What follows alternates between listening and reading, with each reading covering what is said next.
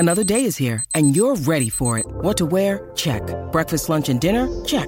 Planning for what's next and how to save for it? That's where Bank of America can help.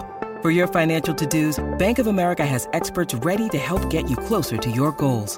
Get started at one of our local financial centers or 24/7 in our mobile banking app. Find a location near you at bankofamerica.com/talktous. What would you like the power to do? Mobile banking requires downloading the app and is only available for select devices. Message and data rates may apply. Bank of America N.A., member FDIC. Let's go straight to Ian Moose Rebilliard, OAM, basketball legend. Moose, good morning, mate. The Celtics are currently playing Miami as we speak, and Boston leads the series. Your team, the Celtics, lead 3-2 in the series. Yeah, it's a big game, obviously, for both teams. Miami, on the line. If they lose today, they're out, and if Boston win, obviously they advance to the grand final against the Warriors. So a big day for the Heat. Did you expect that from the Warriors, 4-1 over Dallas?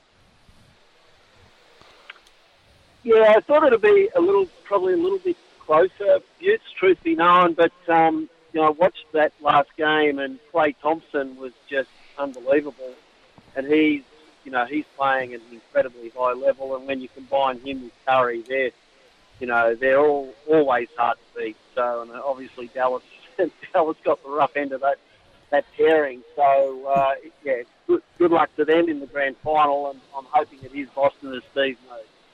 Hey Moose, I said you're a Boston fan, a Celtics fan. You've been to the TD Gardens, but how invested are you? Are you nervous at the moment for your team?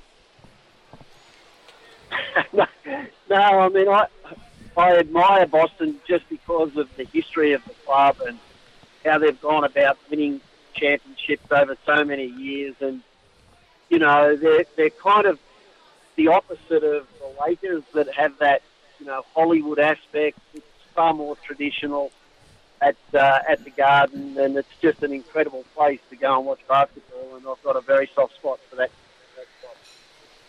Hey, Moose, before the end of the show, we're going to roll in the audio from Steve Kerr, but did you see his press conference earlier in the week? And, just heartbreaking to watch, really.